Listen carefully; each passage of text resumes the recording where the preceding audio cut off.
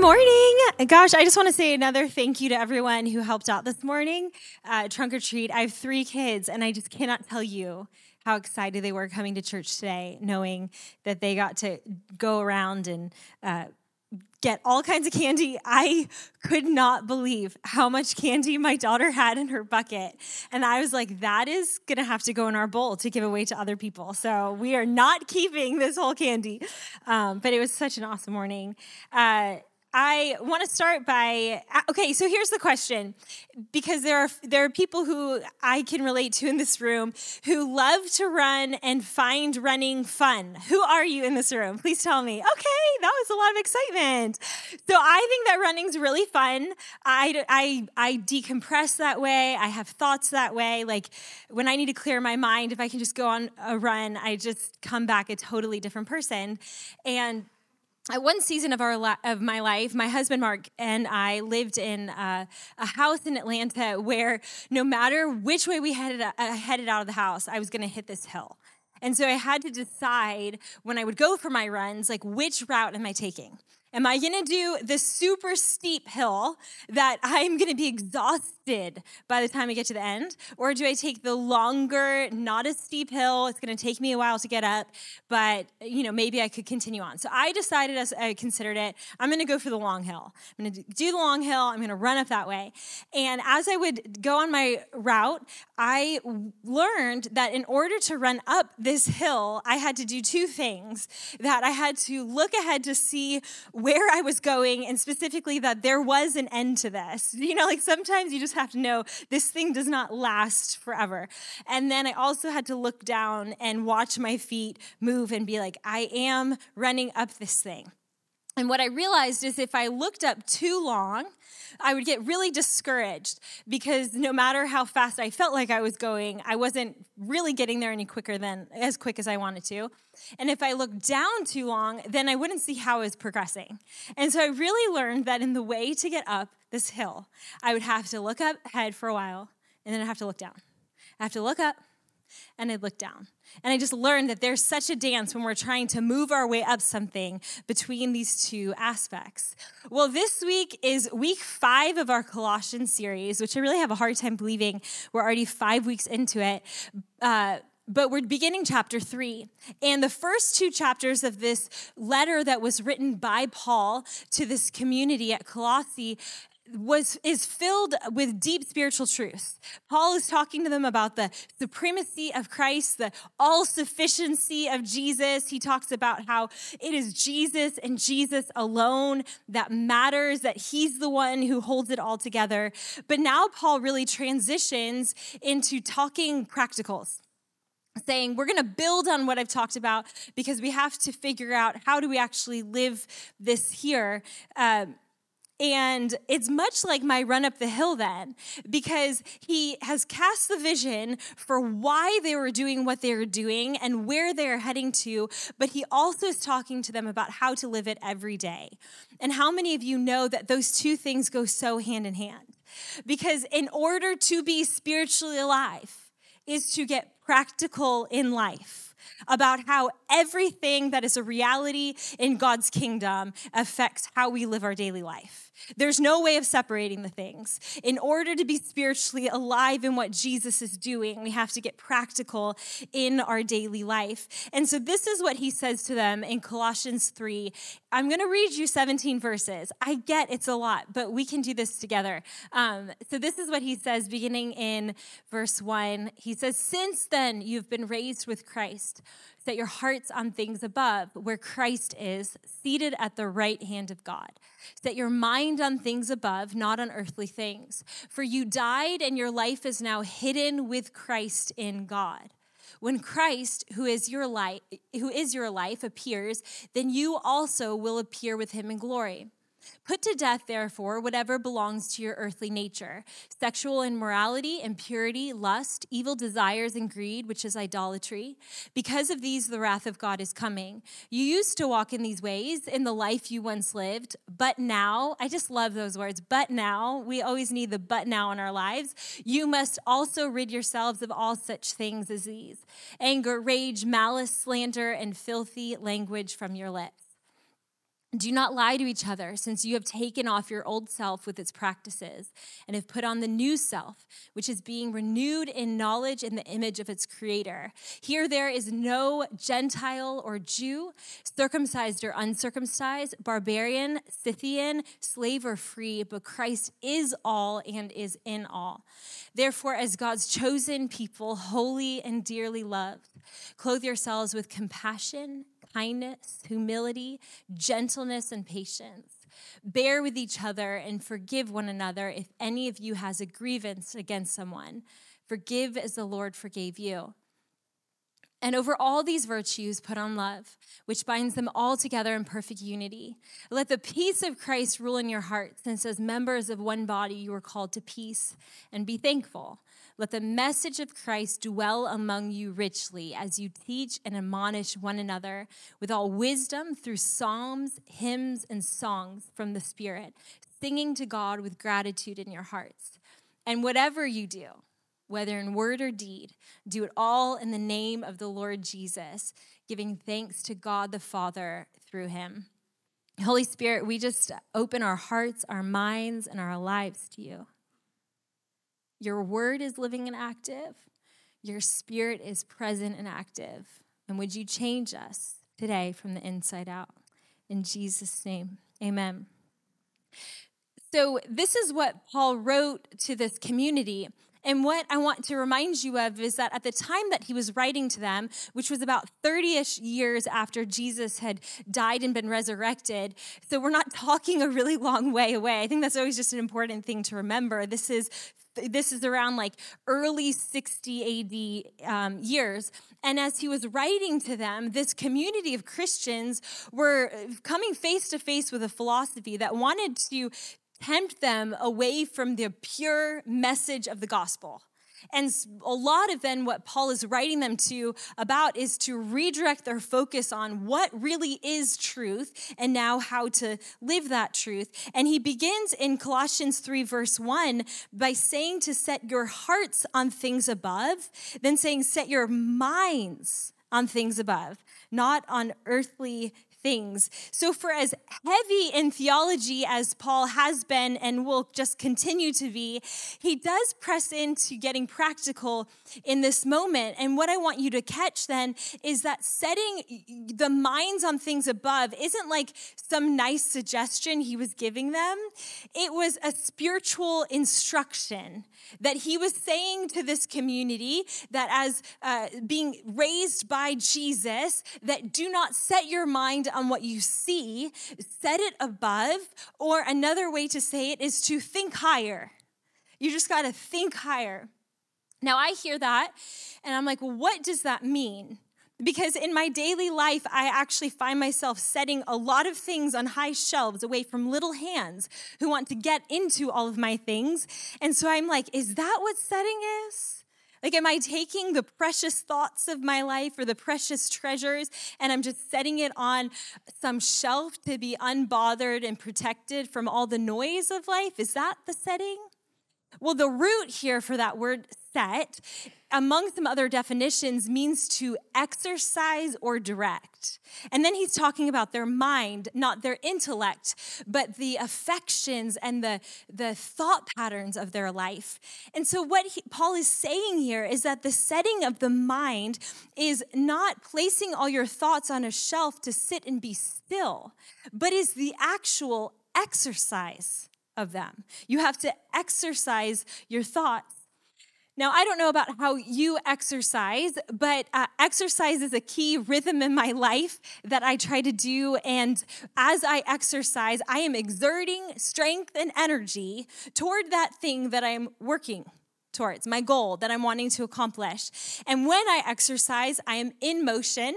And depending on how I'm feeling that day, I may have a little or a lot, a bit of energy and drive and focus on trying to accomplish what I've set before me. That's what it means to exercise. And so when he's talking here to exercise their thoughts, it is a spiritual, or of setting their mind and their thoughts. It's a spiritual exercise, specifically to think higher, which means then that it doesn't just happen. It's not like just when you become a follower of Jesus, all of a sudden you're going to think all the holy and wonderful and amazing things all day, every day. Sometimes we can think that, and then when we don't have those thoughts, or we're having a hard time seeing something from that higher position, we're like, well, what's wrong with me? Seems like everyone else just has this natural ability to just see things really holy and through God's eyes, but I'm having a hard time right now. So am I doing something wrong that this isn't coming easy in my life? But it doesn't just happen. It's a spiritual exercising of your thoughts, meaning anchoring your thoughts in the reality of God working in your life in such a degree that it actually heightens your awareness of God's activity in your life. So then, as we work to set our mind on things above, we begin to see what's before us through God's view. And God's view becomes the lens then that we begin to see things differently because we've set our mind above that which is before us. Now, we all know what it looks like or is like in our life to set our mind on things as they are. All you have to do probably is think about the last time that you either had a hard time falling asleep at night or you woke up in the middle of the night because your mind was racing over everything you cannot control and that you were worried and anxious about and you were feeling scared for. We've all been there. We've all been there. And we all know what that's like because when we're looking at problems through simply where we are, the earthly stance as Paul's talking about, what's before us is huge and feeling a lot of times immovable, doesn't it? In fact, I know probably more than a few of us walked in here today and you have massive problems in your life. Like you're looking at something, you're like, this is so big and I don't have a clue how to get myself around it, how to get this thing out of my way, or how to fix it. I think that is something that a lot of us can relate to. And often when what we think we need, when we find ourselves facing something that feels huge in our life, is that we need new circumstances. So we're like, if I could just become that, if I could just get out of here, if I could just move to that place, then things will get better. And I think the truth of it is maybe. Right? Like, I don't think to say that circumstances changing doesn't change anything. Well, that's not actually true. Sometimes changing circumstances can change a lot for our lives. But what about when you cannot change circumstances? And when you cannot change circumstances, what you can change is your position. And what I mean about that is that when you are setting your mind on things above, it enables you to actually take a whole new position to what's before you. The thing may not change, but you've moved how you are facing it. And you are beginning then by a new angle to see God's working power in the middle of that which you are looking at before you. So that even though circumstances haven't adjusted, your vantage point has. So that which was huge from one sense, now all of a sudden you begin to see has some room and movement to it from a totally different angle. And so what changing positions can do is it can mean that the thing that feels so impossible or improbable in your life, by just moving to see differently and thinking higher, is infused with possibility.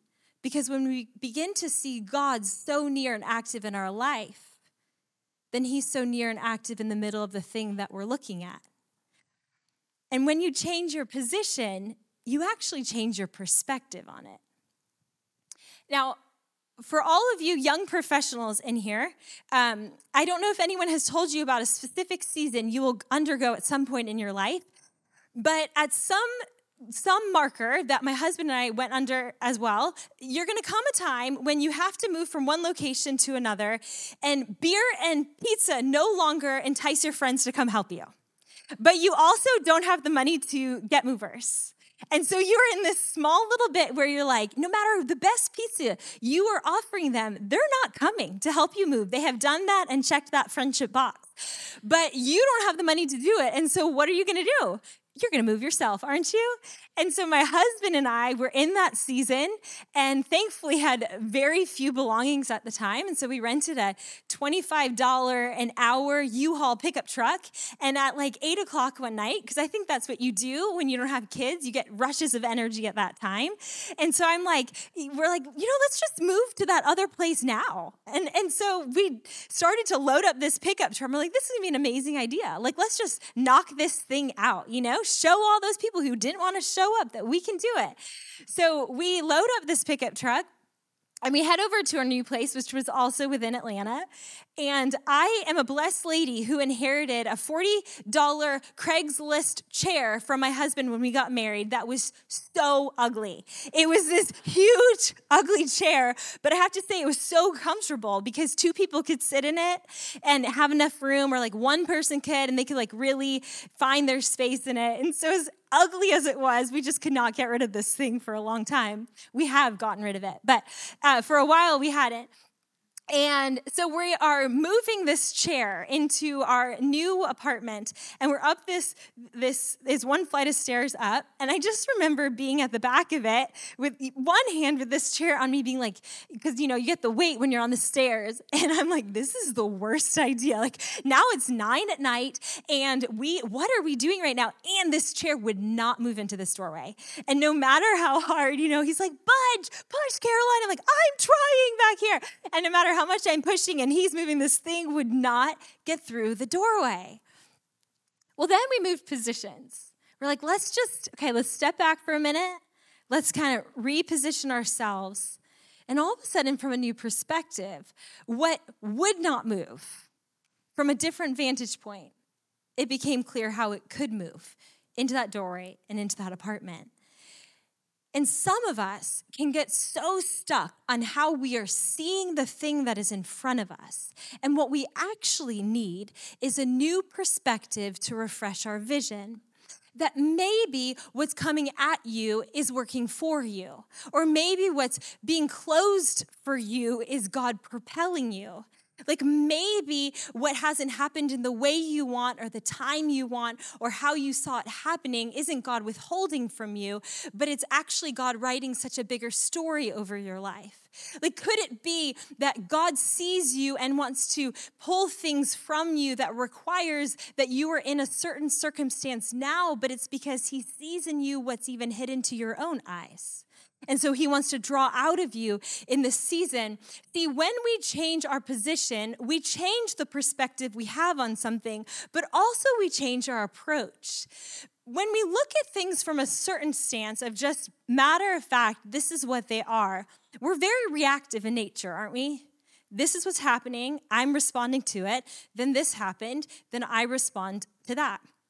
But when we set our mind higher, when we take our seat higher, then that which is before us, we begin to actually proactively participate with God in what he's doing to this thing. We're not looking at it from here. We're looking at it from above and with God participating in how he wants to move through it, which then changes your approach to it, doesn't it? Because naturally, once you've caught a vision of what God's wanting to do, you're approaching that thing with a level of confidence, of clarity, a level of peace. I am being helped. There is more past this. I'm strengthened by him in the middle of the pressure. I can sleep in the storm. There's more that's happening. And so you approach what's happening through a different lens. But you don't get that when you just look at things informed as they are. You get that when you take your seat high and you set your mind high on what it is God is doing through what is most evident before you. See, we must think higher to live here actively engaged in God's movements, which is a spiritual practice of pursuing God's thoughts and bending our thoughts towards him. I was thinking about how I do this in my life on a practical nature. Like, how do I actually do this? And there are 2 basic things, but maybe will be helpful to you. When I'm looking at a problem before me and I don't know what to do about it, there are 2 things I do to move my mind and thoughts higher. One is I remember what God has done or what I do know. And two, I ask God to speak in what I don't. So on one hand, I remember the faithfulness of God in my life. I think about when he has come through and shown up in my story. I think about the power of God I've seen, about the way he's fulfilled promises, about moments that I've felt his presence. I don't let the problem that's in front of me, I don't neglect it. I have problems. There are tensions and hard areas of life, but I don't allow them to determine my thoughts and beliefs about who God is and what he's doing. Instead, in the middle of what I'm facing, I actually will testify to myself, God, you are bigger than this. God, you are doing more than this. And so I remember and recount how I've seen him and who he is and what he does. The second thing I do is for the areas that I have no clue, what are you doing about this? I pray and I ask him, what's your perspective? All I can see is this, Jesus. How are you approaching this? What are you feeling about this? What are you seeing in the middle of this? What's your promise in the middle of this problem that I have? And this isn't like a surefire thing that just makes everything right, but it is a way to stay actively engaged in the middle of when you find yourself in hard, difficult seasons and you're trying to figure out, how are you seeing this, God, and how do I approach this? Remember who he is and ask him to speak into what you don't. Because transformation begins with the mind. You want to get transformed, you want to see transformation, then you must think higher. You must. Here's what Paul goes on to say.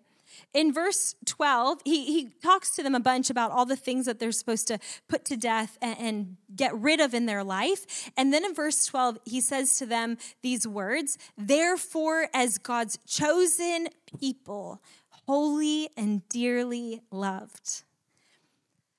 And I want you to think about this for a minute. Last week, Rob talked about how this community of Gentile believers, meaning non-Jewish, that there were a lot of opinions swirling about what made them chosen and holy and a part of God's redeeming plan. People had really strong opinions about what they needed to do or not do, or what this looked like to have them come into the plan of God. And what Paul does here is he presses on them to know who they are. That you, Colossians, raised in Christ, you are holy and chosen and loved. Now, these aren't the first time these words have been spoken.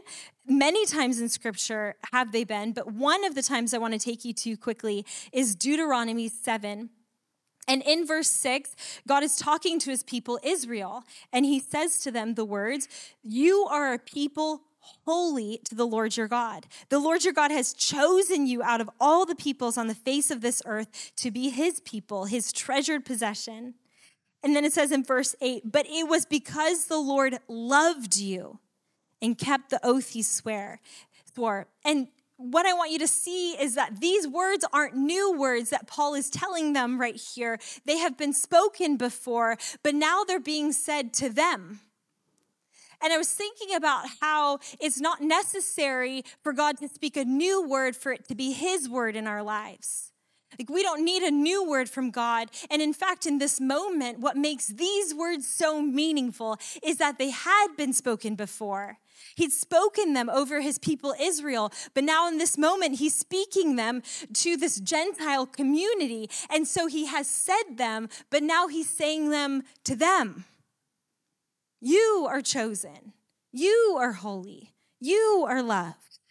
And I want to get specific here for a minute, because some of you need to hear, whether it's for your first time or your 1,000th time in life, but that in this season and in this context and in this moment of your day, whatever you walked in with, whatever you feel guilt and shame about, whatever way that you feel like you failed or messed up or you're too far gone, that God looks at you and says, you're chosen. I'm not talking to them. I'm talking to you. You're chosen. That no part of your past, that no part of your regrets or mistakes disqualify you from God's purpose in your life. And even if you've dealt with so much rejection by meaningful, important people in your life, even if you've heard a million no's and you've been stood up and overlooked and cast out in all kinds of ways, I know that stuff deeply hurts, but you have to hear that God says you're chosen. And all the stuff that has happened doesn't keep that from being true in your life, because to you as it is right now, he says he chooses you. And he says that you're holy, you're set apart, that he looks at you and he doesn't see the mistakes before you, that you're not shamed from sitting at God's table, that by the blood and the power of Jesus, he looks at you and he says, no, you are my chosen holy one, and you are loved. You are. God thought about you. He created you. He's for you. He's with you. He's in you. He's looking out for you, over you, surrounding you. You are loved. And whether you walked in today and you feel so high on life and successful and you're just knocking it out of the park with everything, or you walked in today and you are struggling and down in the depths and you're like, Caroline, if you just knew. What I know is that wherever you came in today, God said it before, but now he says it to you. You're chosen, you're holy, and you're loved. In this time, in this season, in this moment. And when we think higher, we know who we are, which is what Paul was talking to them about in this moment. Because God's thoughts become our thoughts. And when we know who we are, the only option is to live it here. It's just to flow and pour it out here. Years ago, I was in charge of leading a group of 20-somethings around the world, and most of them were older than me. And so I would be the first one to tell you at the time this was a terrible idea. Like, I could not tell you what a leader was. I had never read a leadership book. I did not know the first thing of what it meant that I was in charge of 40 people, taking them to a new country and somehow encountering, we prayed, God in that place. But there I was. And about 2 weeks into this whole adventure of being in charge to this group, my mind was spinning.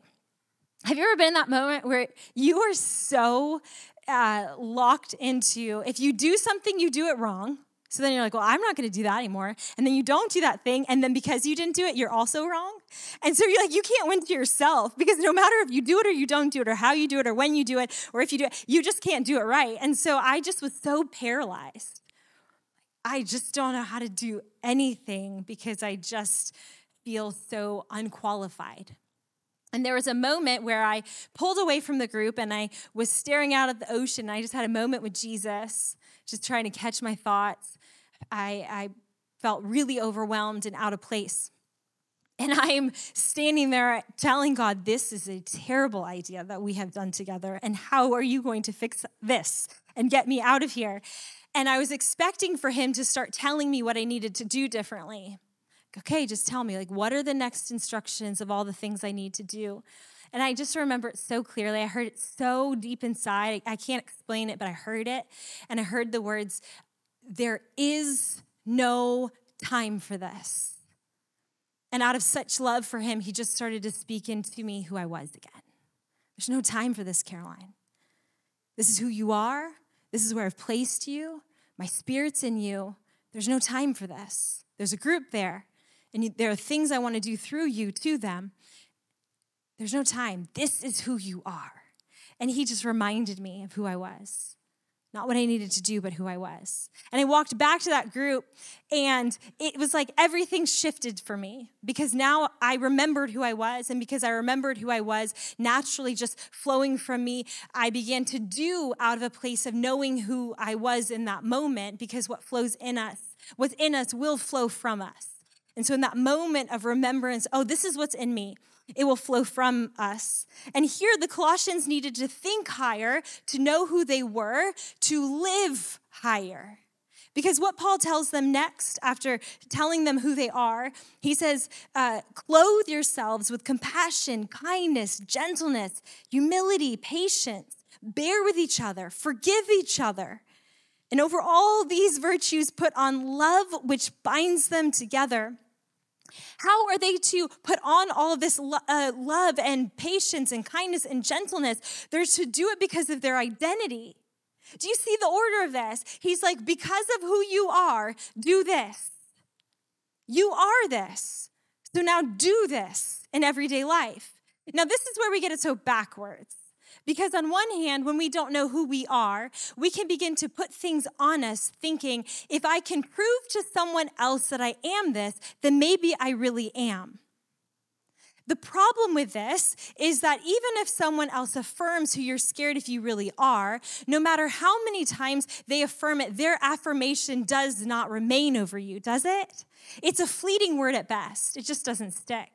And so no matter how many times you hear it, it's not enough because it's not God's living word over your life.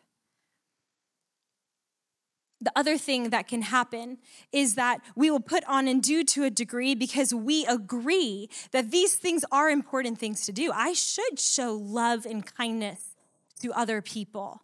But when it doesn't come from the core of who we are, then we're only willing and able to give others so much. Because I only have so much. And if I'm extending love and kindness to someone else and it's not linked to my identity, I find the extension of that depleting and exhausting because more for you, in fact, means less for me. And how compelled am I really to give you love and kindness and patience and gentleness if I don't actually realize that on an unending basis, that is what I'm receiving from God myself? And so without knowing my identity and where I receive it from, how possibly can I give it to you? So we gravitate then in all our kindness and our love and our putting on forgiveness to a place of scarcity about it when it's not linked to our identity. Because more for you means less for me. This is how it plays out. You can believe all day long that love and kindness and forgiveness and gentleness and patience are great things to give other people. But when it doesn't come from your identity,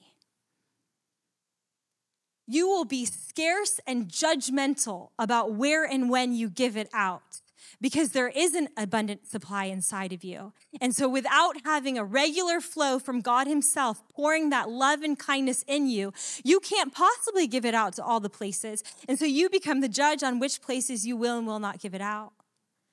Which then just totally traps us, doesn't it? When we don't know who we are, we then find ourselves needing another person to validate unendingly for us who we are, because one person's never enough.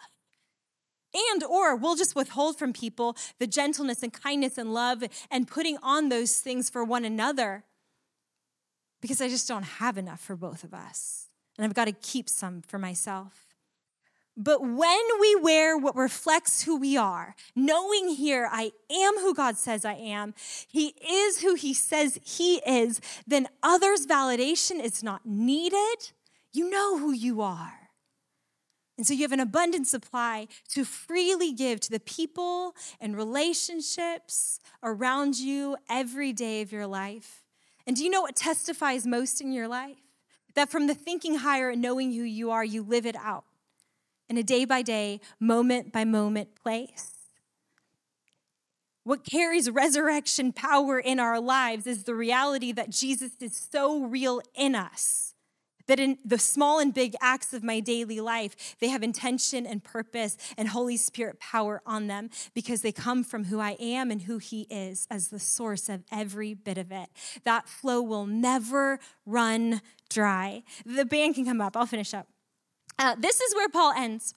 He says in verse 17 this to them as he closes up, whatever you do, whether in word or deed, do it all in the name of the Lord Jesus, giving thanks to God the Father through him. So at the end of this whole section, he says to them, whatever you do, within the parameters of God's kingdom, whatever you do, do it for him. And what I love about this is that Paul begins in chapter 3, verse 1, wanting them to set their minds and sights high. Catch the vision up there. Think higher. But where he ends the whole section is in the depth and detail of everyday life. Whatever you do.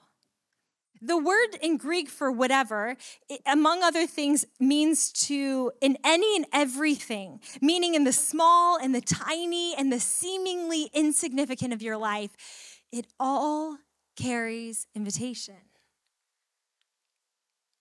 So we take our vision high. We catch who we are to actually live our God-given purpose on earth. We think high to know how to show up and enter into daily life now. There's no special grade you need to make or hidden ticket you need to find to get into the will of God in your life. This is what I love. There's such freedom here. Whatever you do, the emphasis here is not on what you do, but how you do it, who you do it for, why you do it. In all of that, forget what and focus on how are you showing up in your job? How are you showing up in your relationship? How are you showing up to your daily tasks? In your changing of diapers, in emails, in conversations at coffee, in all of this stuff of the daily life, the small and tiny, it carries an invitation that says, you could do it for him. And you can, because when we think higher to catch the vision from God and know who we are, then we live it with such intention and purpose in the everyday, step by step of right now. That's the way that God's grand vision becomes a reality in our life. We think high, we know who we are, and so we live it here. And I'll invite you to stand. We're going to enter back into worship. And I want to pray quickly for some people in this space. I want to pray specifically. Some of you are facing a real problem before you.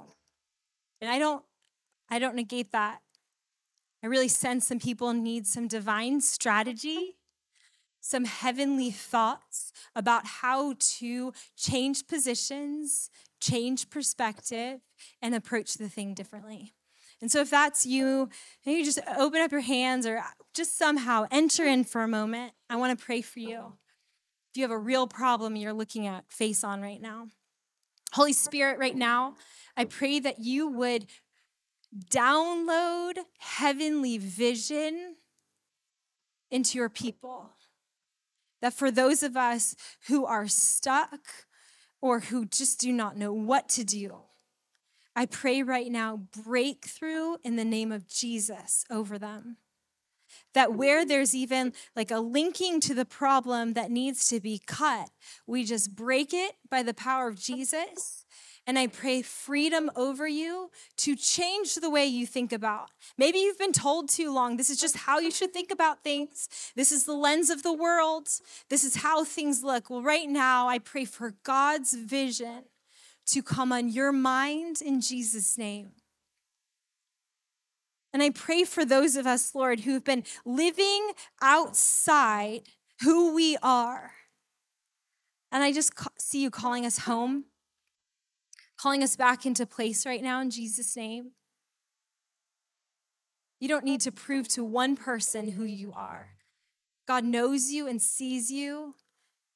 He affirms you. He loves you. You don't need it from anyone else. You run free and wild after the things of God in your life because you know who you are. And so right now, would you just pull us back in, God? Would you speak prophetic words of identity and life and purpose in this place? And we just enter in, hands open, hearts open, minds open, Lord. Take over in Jesus' name. There's communion tables. There'll be people praying. Enter in, and let's just worship Jesus.